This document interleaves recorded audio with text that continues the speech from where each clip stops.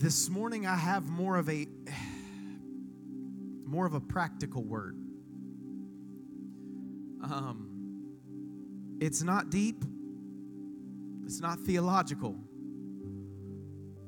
but it's practical.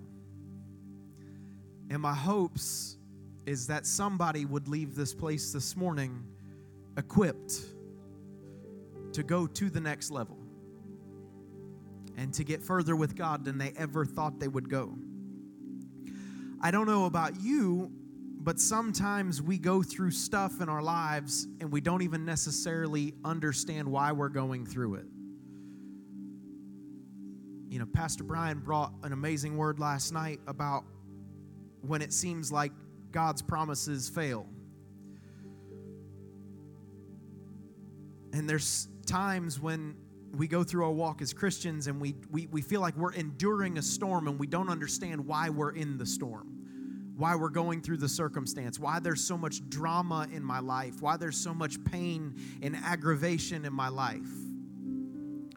So this morning I want to talk about some relationships, and the title of my message is Who You Sail With Matters. Who do you have in your boat? Because sometimes you endure a storm because of who's in your boat, not because of what you're doing. I want to talk about relationships this morning because as the years go on, I begin to understand and value and put more of a value on relationships maybe than I did in the past. And I understand the value of good Christian relationships and how it can literally pull you out of some of your darkest days. In the same breath, you can also be the person who pulls somebody else out of their darkest days. But let me say this, the opposite is also true. Because just as much as good relationships are a good thing, being in covenant with people that are running away from the will of God could also cause extra storms and extra drama in your life that you don't necessarily need to endure. I'll start with this because I am talking about relationships this morning, and I'm specifically discussing relationships with people. But I have to start with this because there's one relationship that is the most important relationship in your life, and that is your relationship with God. Your relationship with the Holy Spirit. If you want to have the best life, the most blessed life you will ever have in your entire life, wake up in the morning and pray and read the Word and fast 15 hours a day and go to bed and wake up and repeat the same process for 365 days a year. You'll be like Enoch and off you go.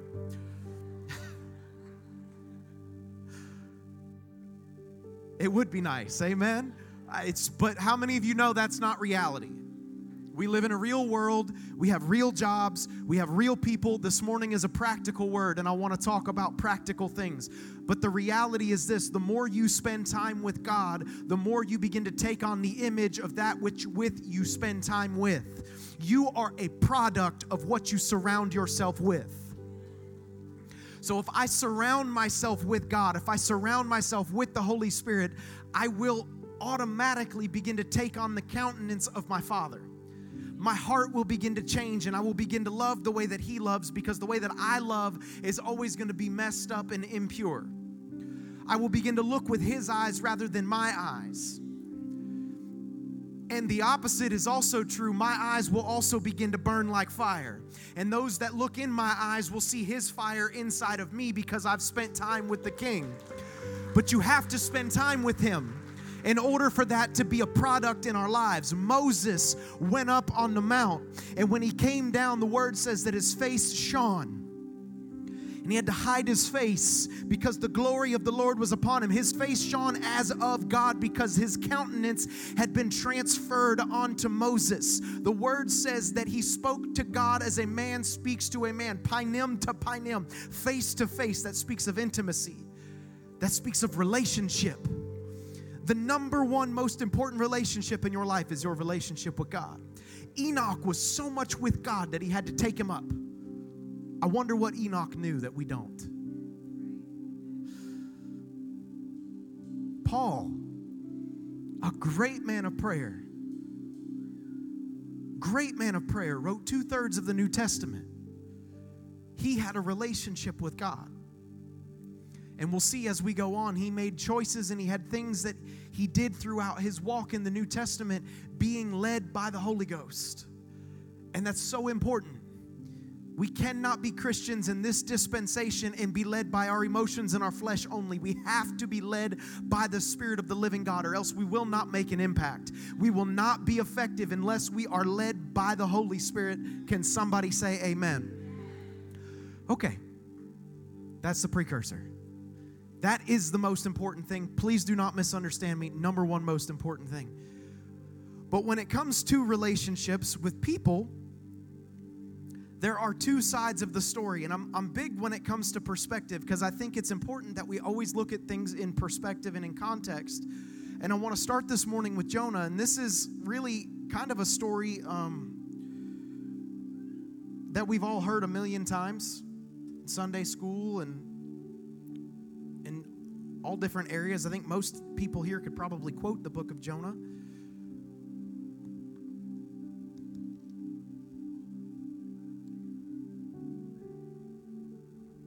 But the reality, and this is where I want you guys to take a look at this morning, is I want you to take a look at the story of Jonah from the perspective of the sailor and the captain of the boat, rather than looking at this story from the perspective of Jonah himself. Is that okay? Again, remember what I said. Sometimes you endure things in your life based off of who is in your boat, rather than things that you are doing yourself. So let's take a look at this. Jonah 1. It says, now the word of the Lord came to Jonah the son of Amittai, saying, arise, go to Nineveh, that great city, and cry out against it, for their wickedness has come up before me. But Jonah arose to flee to Tarshish from the presence of the Lord. And he went down to Joppa, and he found a ship going to Tarshish. So he paid the fare, and he went down into it to go with them to Tarshish from the presence of the Lord. Was Jonah a man of God? Was the call of God upon Jonah's life? Did Jonah have an assignment from God to do something for the Lord? Is it fair to assume that Jonah was a Christian man? I say that because it's important that we have that understanding going into the next part of this scripture. Because you know how many times I've heard it from the young people. Well, Pastor Mike, you don't need to worry. He's a good Christian boy.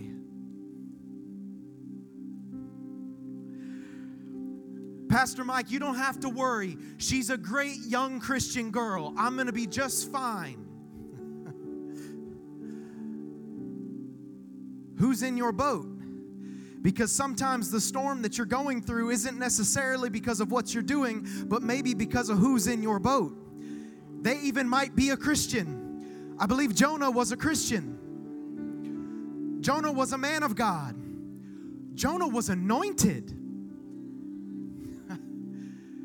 He was so anointed that when he got thrown off the boat and they got rid of him, the people still got saved. All right, we'll get to it. Nineveh was about 500 miles from his current location. Tarshish, which was the direction he was going, was about 2,500 miles. It amazes me the extent that we will go to run away from the will of God in our lives, to literally go 5 times the distance, to expend resources and finances and money and time to run away from what God has called us to do when the actual assignment was closer than where he was running to. I don't know if there's anybody in here this morning that's been around somebody that has put so much effort into running away from God, and God's sitting there like, do I really need to send a whale? And we spend so much time and we spend so much effort and so much money and so much, all of this to go away from what God has called us, and Nineveh's only 500 miles. But no, I'm going to go to the other side of the country. Verse 4. But the Lord sent out a great wind on the sea, and there was a mighty tempest on the sea, so that the ship was about to be broken up. And then the mariners were afraid, and every man cried out to his God, lowercase g, his God, and threw the cargo that was in the ship into the sea to lighten the load. But Jonah had gone down into the lowest parts of the ship and had laid down and was fast asleep. So the captain came to him and said, "What do you mean, sleeper? Arise, call on your God, and perhaps your God will consider us so that we may not perish." Jonah was busy sleeping. Another translation says, "How can you stay asleep in this craziness?" I added the craziness part. That was my translation. But how can you stay asleep? The boat is about to be broken up. Listen, the ship is going down. Ladies and gentlemen, this is not a good situation, and you're downstairs sleeping? I don't know about you, but I've met some people, and I've had some people in my life that even when chaotic things are going on, and even when all heck is breaking loose in their life, they've gotten so comfortable with the chaos. They've gotten so comfortable with the storm. They've got so comfortable just repeating the status quo, and I'm going to get sober today, and then tomorrow, I'll just,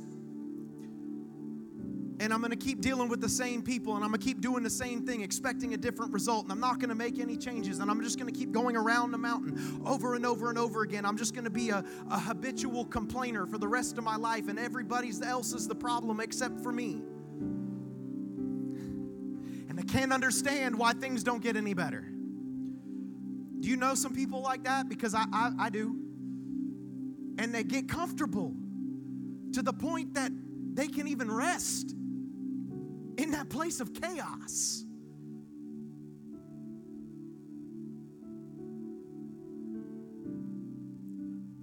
They're completely okay with it. Everybody else around them is in an absolute state of emergency. And it's all right. It's just rehab again. It's just the third time I've filed bankruptcy.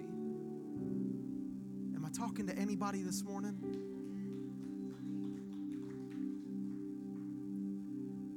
The captain comes down and he says, "What is wrong with you? Why are you sleeping?" Verse 7. And they said to one another, "Come, let us cast lots that we may know whose cause this trouble has come upon us." So they cast lots and they fell on Jonah. And they said to him, "Please tell us, for whose cause is this trouble upon us? What is your occupation? Where do you come from? What is your country? And what people are you?" So he said to them, "I am a Hebrew. I fear the Lord God of heaven, who made the sea and the dry land." And then the men were exceedingly afraid and said to him, "Why have you done this?" For the men knew that he fled from the presence of the Lord because he had told them. It's interesting to me that the unsaved have enough spiritual perception to recognize the mistake in the situation. We'll leave that one for another day. Then they said to him, "What shall we do that the sea may be calm for us?" For the sea was growing even more tempestuous. So he said to them, "Pick me up and throw me into the sea, and the sea will become calm for you. For I know that this great tempest is because of me." He gives them the answer. Get rid of me. I am your problem. Throw me out of the boat, and everything will be all right. Separate, cut ties with me, and you will be okay. Nevertheless, the men rowed hard to return to land, but they could not, for the sea continued to grow more tempestuous against them. Boy, does that not sound like us. All craziness is breaking up around me, and don't worry, Pastor Mike, I'm going to fix her. Don't worry, Pastor Mike, I'm going to make him more of a Christian man before we get married. We'll work this thing out together. Don't worry, Pastor Mike, I'm going to get this right. Now listen, I'm not talking about your spouse. If you're married, make it work. Amen? I'm talking about relationships. No, I'm going to make this thing happen. I'm going to make it out on my own. I'm going to fight this fight on my own. Everybody keeps telling me that God is the way to get clean, but no, I'm just going to 15 steps to this and 19 steps to that, and I'm just going to get clean tomorrow and then repeat the process over again. I'm just going to stay broke down and busted my whole life. I'm going to do it my way. I don't know if there's anybody in here that's ever just done it your way. All over and over and over and over again. And you have the answer. Jonah gave them the answer, and they still said, "No, I'm going to do it my own way. We're going to get through this together." And he said, "Just get rid of me, and all your problems will go away." See, sometimes you're in a storm, and you're caught up in drama, and you're caught up in all these different things because of those who you have around you. You are a product of who you have around you. I have a really awesome father-in-law. Love him to death. but he is as much of a redneck as it possibly gets. Old Robert is like, I mean to tell you, he is as country bumpkin as they get. He cleans up good. And there's nothing wrong with being country bumpkin. There's nothing wrong with being a redneck. That's my roots. I'm born and raised in Okeechobee, Florida. It's the second most redneck country or county in the country. You go there, you'd think it was a different country. All right. You see some stuff out there. But I got to spend some time with my father-in-law over this Thanksgiving break, and I want to let you know, when I moved to Vero, my vernacular and the way I carried myself began to change a little. Got a little more sophisticated in my suit jacket.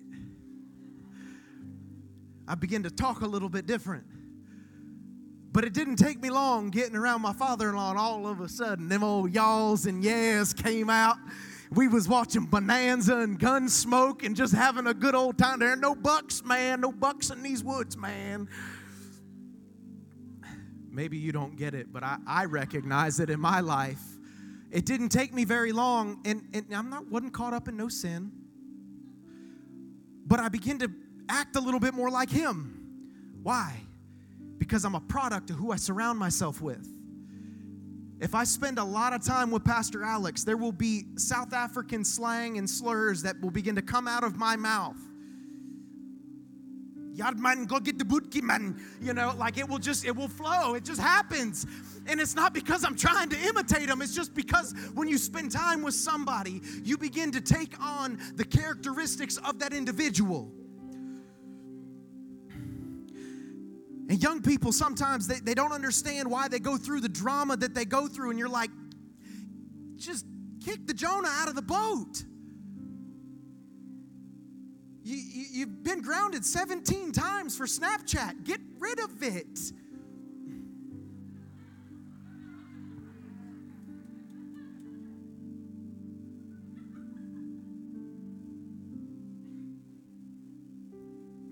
Everybody okay? Don't come against social media. They'll boo you off the stage. Verse 14, therefore they cried out to the Lord and said, we pray, O Lord, please do not let us perish for this man's life, and do not charge us with innocent blood. For you, O Lord, have done as it pleased you. So they picked up Jonah and threw him into the sea, and the sea ceased from its raging. Some of us need to learn how to cut some ties with some people for a season. And watch this, I love verse 16. Then the men feared the Lord, capital L, exceedingly, and offered a sacrifice to the Lord, capital L, and took vows.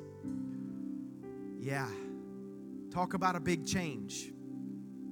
But all it took was them getting rid of their Jonah in their life for a season. For a season. Okay. I've had young people come to me and tell me, well, Pastor Mike, don't you know that Jesus hung out with sinners? Don't you know that he hung out with drunkards and prostitutes and all these different things? They're very clever, the young people are. Very clever. To which I always respond, you are so right. He hung out with the drunkards and the prostitutes, but I want to let you know, if you read the Bible, he wasn't in the bar getting drunk with the drunkards, and he wasn't at the brothel. I say that to say this: if you're not strong enough to stand on your own two feet and be an influencer, and instead you're being influenced, it's about time you start kicking some Jonahs out of your boat. You got to get rid of the Jonah for just a season, so that you can stand on your own 2 feet. And instead of being influenced, you can become an influencer, so that when you walk into the bar, you begin to shed the light that they need to see, that you're the only Jesus that they may ever begin to encounter. You may be the only Bible that drunkard ever gets to read. But what is your witness if you're in there doing shots with him?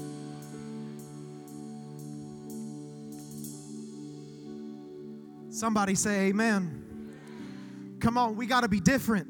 We got a people that seeks after holiness. We got to be a people that is desperate to follow the word of the Lord, holy. I don't want to be an ineffective Christian. Even worse, I don't want to be a hypocritical Christian. We've seen too much of that.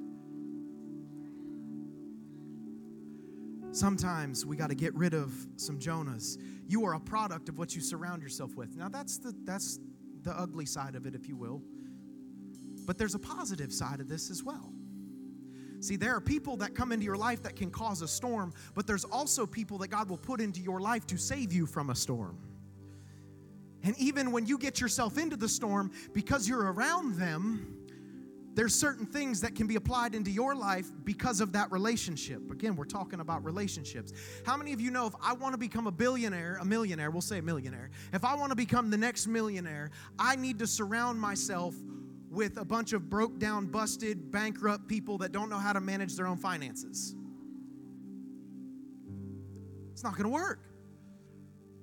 Any person who manages money will tell you if you want to become a millionaire, you need to surround yourself with financial advisors and millionaires and billionaires who know how to handle money. Let's take it a different aspect. I'm not preaching on money today. Take a deep breath. It's just an example. If I want to be the best carpenter in the world, I don't need to surround myself with electricians who know nothing about cutting wood.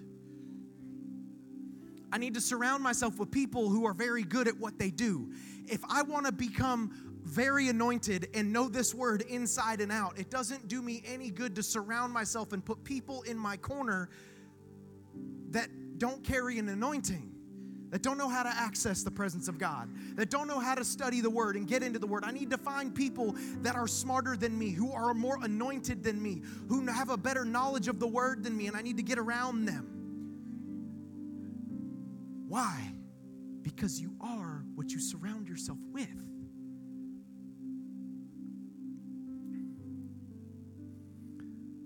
And it seems so simple. I know it's a practical message, but it's a reality. Okay, let's take a look at Acts 27. Just remember, always stay teachable and trainable. You know, if I want the anointing and the mantle, the prophetic mantle that is on our pastor here at Oceans, I ask you, do you think it would be passed down or if it would be transferred at all if I got real haughty and prideful and decided I knew it all better and I knew how to preach better and I got out of a posture of being trainable? It ain't happening. It's not going to happen.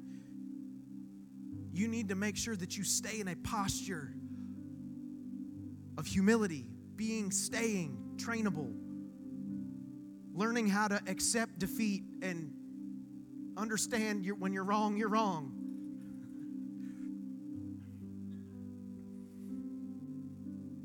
I know it hurts our pride a little bit, but that's the only way to get better. You only got two options, to get bitter or to get better, and there ain't nothing good about being bitter. Acts 27. Now, when much time had been spent and sailing was dangerous because the fast was already over, Paul advised them, saying, "Men, I perceive that this voyage will end with disaster and much loss, not only of the cargo and the ship, but also our lives." I like this. Paul says, "For I perceive." I had an unction. I had a Holy Ghost feeling down in the pit of my stomach. I don't know if you know of anybody that's around you or been in your life that says, "You know what, I got a bad feeling about this, Jack. I don't think this is going to turn out too well." We need to surround ourselves with people who have a Holy Ghost unction inside of them, who are led by the Spirit, that when they feel something, they'll say something.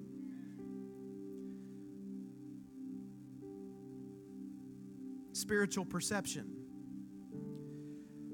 Verse 11. Nevertheless, the centurion was more persuaded by the helmsman and the owner of the ship than by the things spoken by Paul.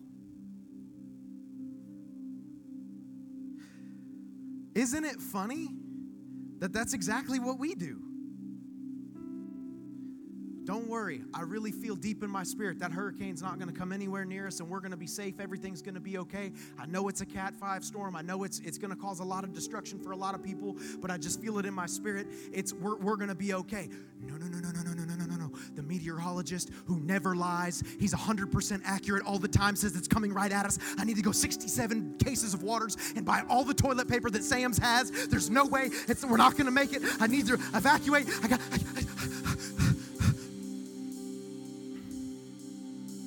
I'm not telling you to be unwise. I'm not telling you to not listen to the professionals. Please be wise, be prepared. But you can do what you want, but I know me and my household, I will always lean on an unction of the Holy Spirit long before I will a meteorologist with 100% accuracy. Come on, somebody. Do you have any idea how many fishing trips have been canceled because of that 100% accuracy of a meteorologist who said that it was going to be rough and raining, and you wake up the next day and the sun is shining and the ocean looks like a mirror, or vice versa? Come on, somebody. He says, don't worry, it's going to be a great day, beautiful and sun shining in Vero Beach, and you head out the inlet and it's just like, you just get pounded the whole way offshore and the whole way home. He's not a liar. He's got it on point. If you're a meteorologist, I'm really sorry. I'm picking on you this morning. I've had a bad experience. Are you with me? I want to lean on the arm of the Lord. I want to lean on some spiritual perception.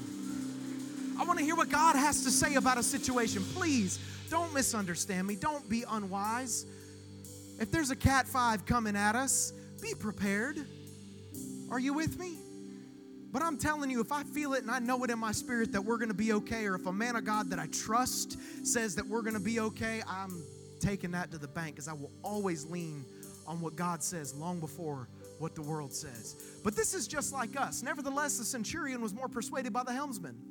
And as much as we'd like to point the finger and say, oh, you foul person, we'd have done the same thing. We would have, because the facts were right in this story. And the owner of the ship, then by the things spoken by Paul, what Paul was saying was very contrary to what the information coming in was. And because the harbor was not suitable to winter in, see, there you go. And the majority advised to set sail from there. Also, if by any means they could reach Phoenix, a harbor of Crete, opening toward the southwest and the northwest, and winter there. And when the south wind blew softly, verse 13, supposing that they had obtained their desire, putting out to sea, they sailed close by Crete. But not long after, a tempestuous headwind arose called a Euroclydon. So when the ship was caught and could not head into the wind, we let her drive. And running under the shelter of an island called Clauda, we secured the skiff with difficulty. And when they had taken it on board, they used cables to undergird the ship, fearing lest they should run aground on the Syrtis sands. They struck sail and so were driven. And because they were exceedingly tempest-tossed, the next day they lightened the ship. And on the third day we threw out the ship's tackle overboard with our own hands. And now when neither the sun nor the stars appeared for many days, no small tempest beat on us, and all hope that we would be saved was finally given up. We see this played out in today's world so often. Man, I really feel an unction. I really feel like we shouldn't do this. I don't feel like we should go through with this. I don't feel like that business deal is not a good deal. I don't think we should go down that route. And all of a sudden, the storm blows in and everything blows up and everything's not good because we decided to lean on the arm of the world. We decided to lean on the knowledge of the world rather than an unction being led by the Holy Spirit. Maybe this hasn't happened to you, but I know it's certainly happened to me from time to time. What I do find interesting, though, is Paul said, I perceive this isn't going to be good. This isn't going to be bad. This is what's going to happen. And in the middle of the storm, when all the chaos was going and breaking out, not a single one of them people went to Paul and asked him for advice, even after he had already said X, Y, and Z was going to take place. He was in the ship. Oh, no, you didn't reach out to me. You should have reached out to me and given me the good news. You should have told me. You should have helped me. You should have helped me through my storm. You should have helped me out of my situation. You should have been there for me. Well, Paul was in the boat all along. Maybe you haven't heard that. You left me. You abandoned me. You didn't help me in my time of need. No, I gave you the information that you needed, and I was there all along. You didn't pick up the phone. Is anybody else there? You haven't never heard that? The phone goes two ways. Somebody say amen. Paul was in the bottom of the boat. He called it out from a long time ago and said, man, I perceive this isn't going to be good. We shouldn't go through this. And all heck broke loose. And they're trying to fight it carnally still. And he's in the bottom of the boat. Verse 21, but after a long abstinence from food, then Paul stood in the midst of them and said, men, you should have listened to me. There we go. There it is. Paul's a lot better of a man than me, because I'd have been saying that as soon as the wind started blowing. I'd have been on the front of the boat. I mean, the first chance of a little bit of a breeze, I said, see, I told y'all, it's coming. It ain't going to be good. I said, men, you should have listened to me and not have sailed from Crete and incurred this disaster and loss. Now I urge you to take heart, for there will be no loss of life among you, but only of the ship. For there stood by me this night an angel of God, to whom I belong and whom I serve, saying, do not be afraid, Paul. You must be brought before Caesar. Paul had an assignment from God that he had to fulfill. There was a calling of God upon Paul. There was an anointing on Paul. He had a relationship with God. Do we all agree? Do not be afraid, Paul. You must be brought before Caesar. And indeed, watch this, God has granted you all those who sail with you. Oh, I don't know if you're getting this or not, but some of us need to get rid of some Jonahs, and some of us need to receive some Pauls back into our life. Because there are people that when you surround yourself with them, you become a little bit more like them. I don't know about you, but if Paul was still here on this earth, I would want to get to know Paul a little bit more. I would want to be around Paul. I would want to glean some information and some of that anointing that's upon his life, that supernatural protection. Can I let you know the rest of the story? We'll do the Mike Cornell version of the paraphrase version. They made it to where they was going.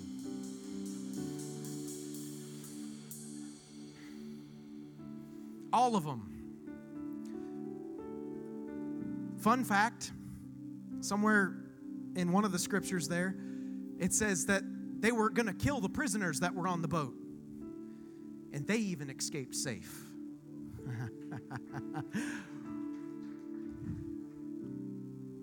You got to get some Pauls in your life. Please understand me. I'm not saying that you need to find a great man of God and bring him close. It's good. But for some of you, that Paul might be your U group leader.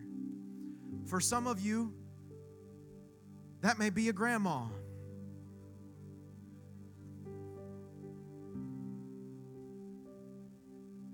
You know, there's people that you get around that when you spend time with them and you leave their presence, people, you just feel drained. Over this little break that we were on, we left some people, and I think the leaving was the best part of the trip. You're laughing because you know what I'm talking about. I love them dearly. Please don't misunderstand me, but man, it's just like they draw the life out of you. Everything's a problem, and everything's falling apart, and we're never going to get out of this, and and it's just negativity, it's just drama, and you leave that place, and you feel like you need to take a shower and holy water and oil and fast for 42 days, get yourself back right with the Lord, because they've just sucked every drop of anointing that was in your life out of you. But I tell you this morning that there are people that when you get around them, you leave the presence of those people and you feel refreshed, you feel rejuvenated, you feel on top of the world, rekindled, restored. They fill you. Now please hear me. Please hear my heart this morning. I am not in any way, shape, or form condoning getting rid of a spouse, number one. That is not what I'm saying. Okay. And you can't get rid of family. You might not like them so much, but you got to love them. Amen? But sometimes we need to cut ties with that drama. Sometimes we need to cut ties with that aggravation for a season so that we can be strengthened. And we need to bring that grandma in close, that when you just sit down and have a cup of coffee with her and you leave that table in the morning, man, you feel like you can take on the world. I don't know if you know what I'm talking about, but I've got people like that in my life, that when things are going rough, things aren't going so good, I can pick up the phone any day of the week and get refreshed, get rejuvenated, get restored. And I encourage you to find those people in your life. It may not be a senior pastor. It may be a grandma. It may be an uncle. It may be an aunt. It may be your parents. Young people, value your parents. Bring them Pauls in close and Get rid of them Jonahs, and I promise things will get better. It's a practical message, but I hope it's a message that brings hope. I hope it's a message that brings restoration. Father, this morning, in Jesus' name, Lord, I thank you for the Pauls that you have put and positioned in our lives. And Lord, I pray in the name of Jesus that for many of us this morning, we would leave this place with a spirit of freedom and liberty upon our lives in Jesus' name, that we would cut out the drama, that we would cut out the mess, the circumstances, the storms, that we would recognize that sometimes, Lord, the things that we go through are because of those who we surround ourselves with. Father, our greatest desire is to be closer to you, is to know you more. Father, to be filled with your Spirit on a day-to-day basis. I pray in Jesus' name, Lord, that we would always seek you first above all else. But God, help us with our relationships and those who we surround ourselves with. God, we give you the praise, we give you the honor, and we give you the glory. And everybody agreed and said, amen.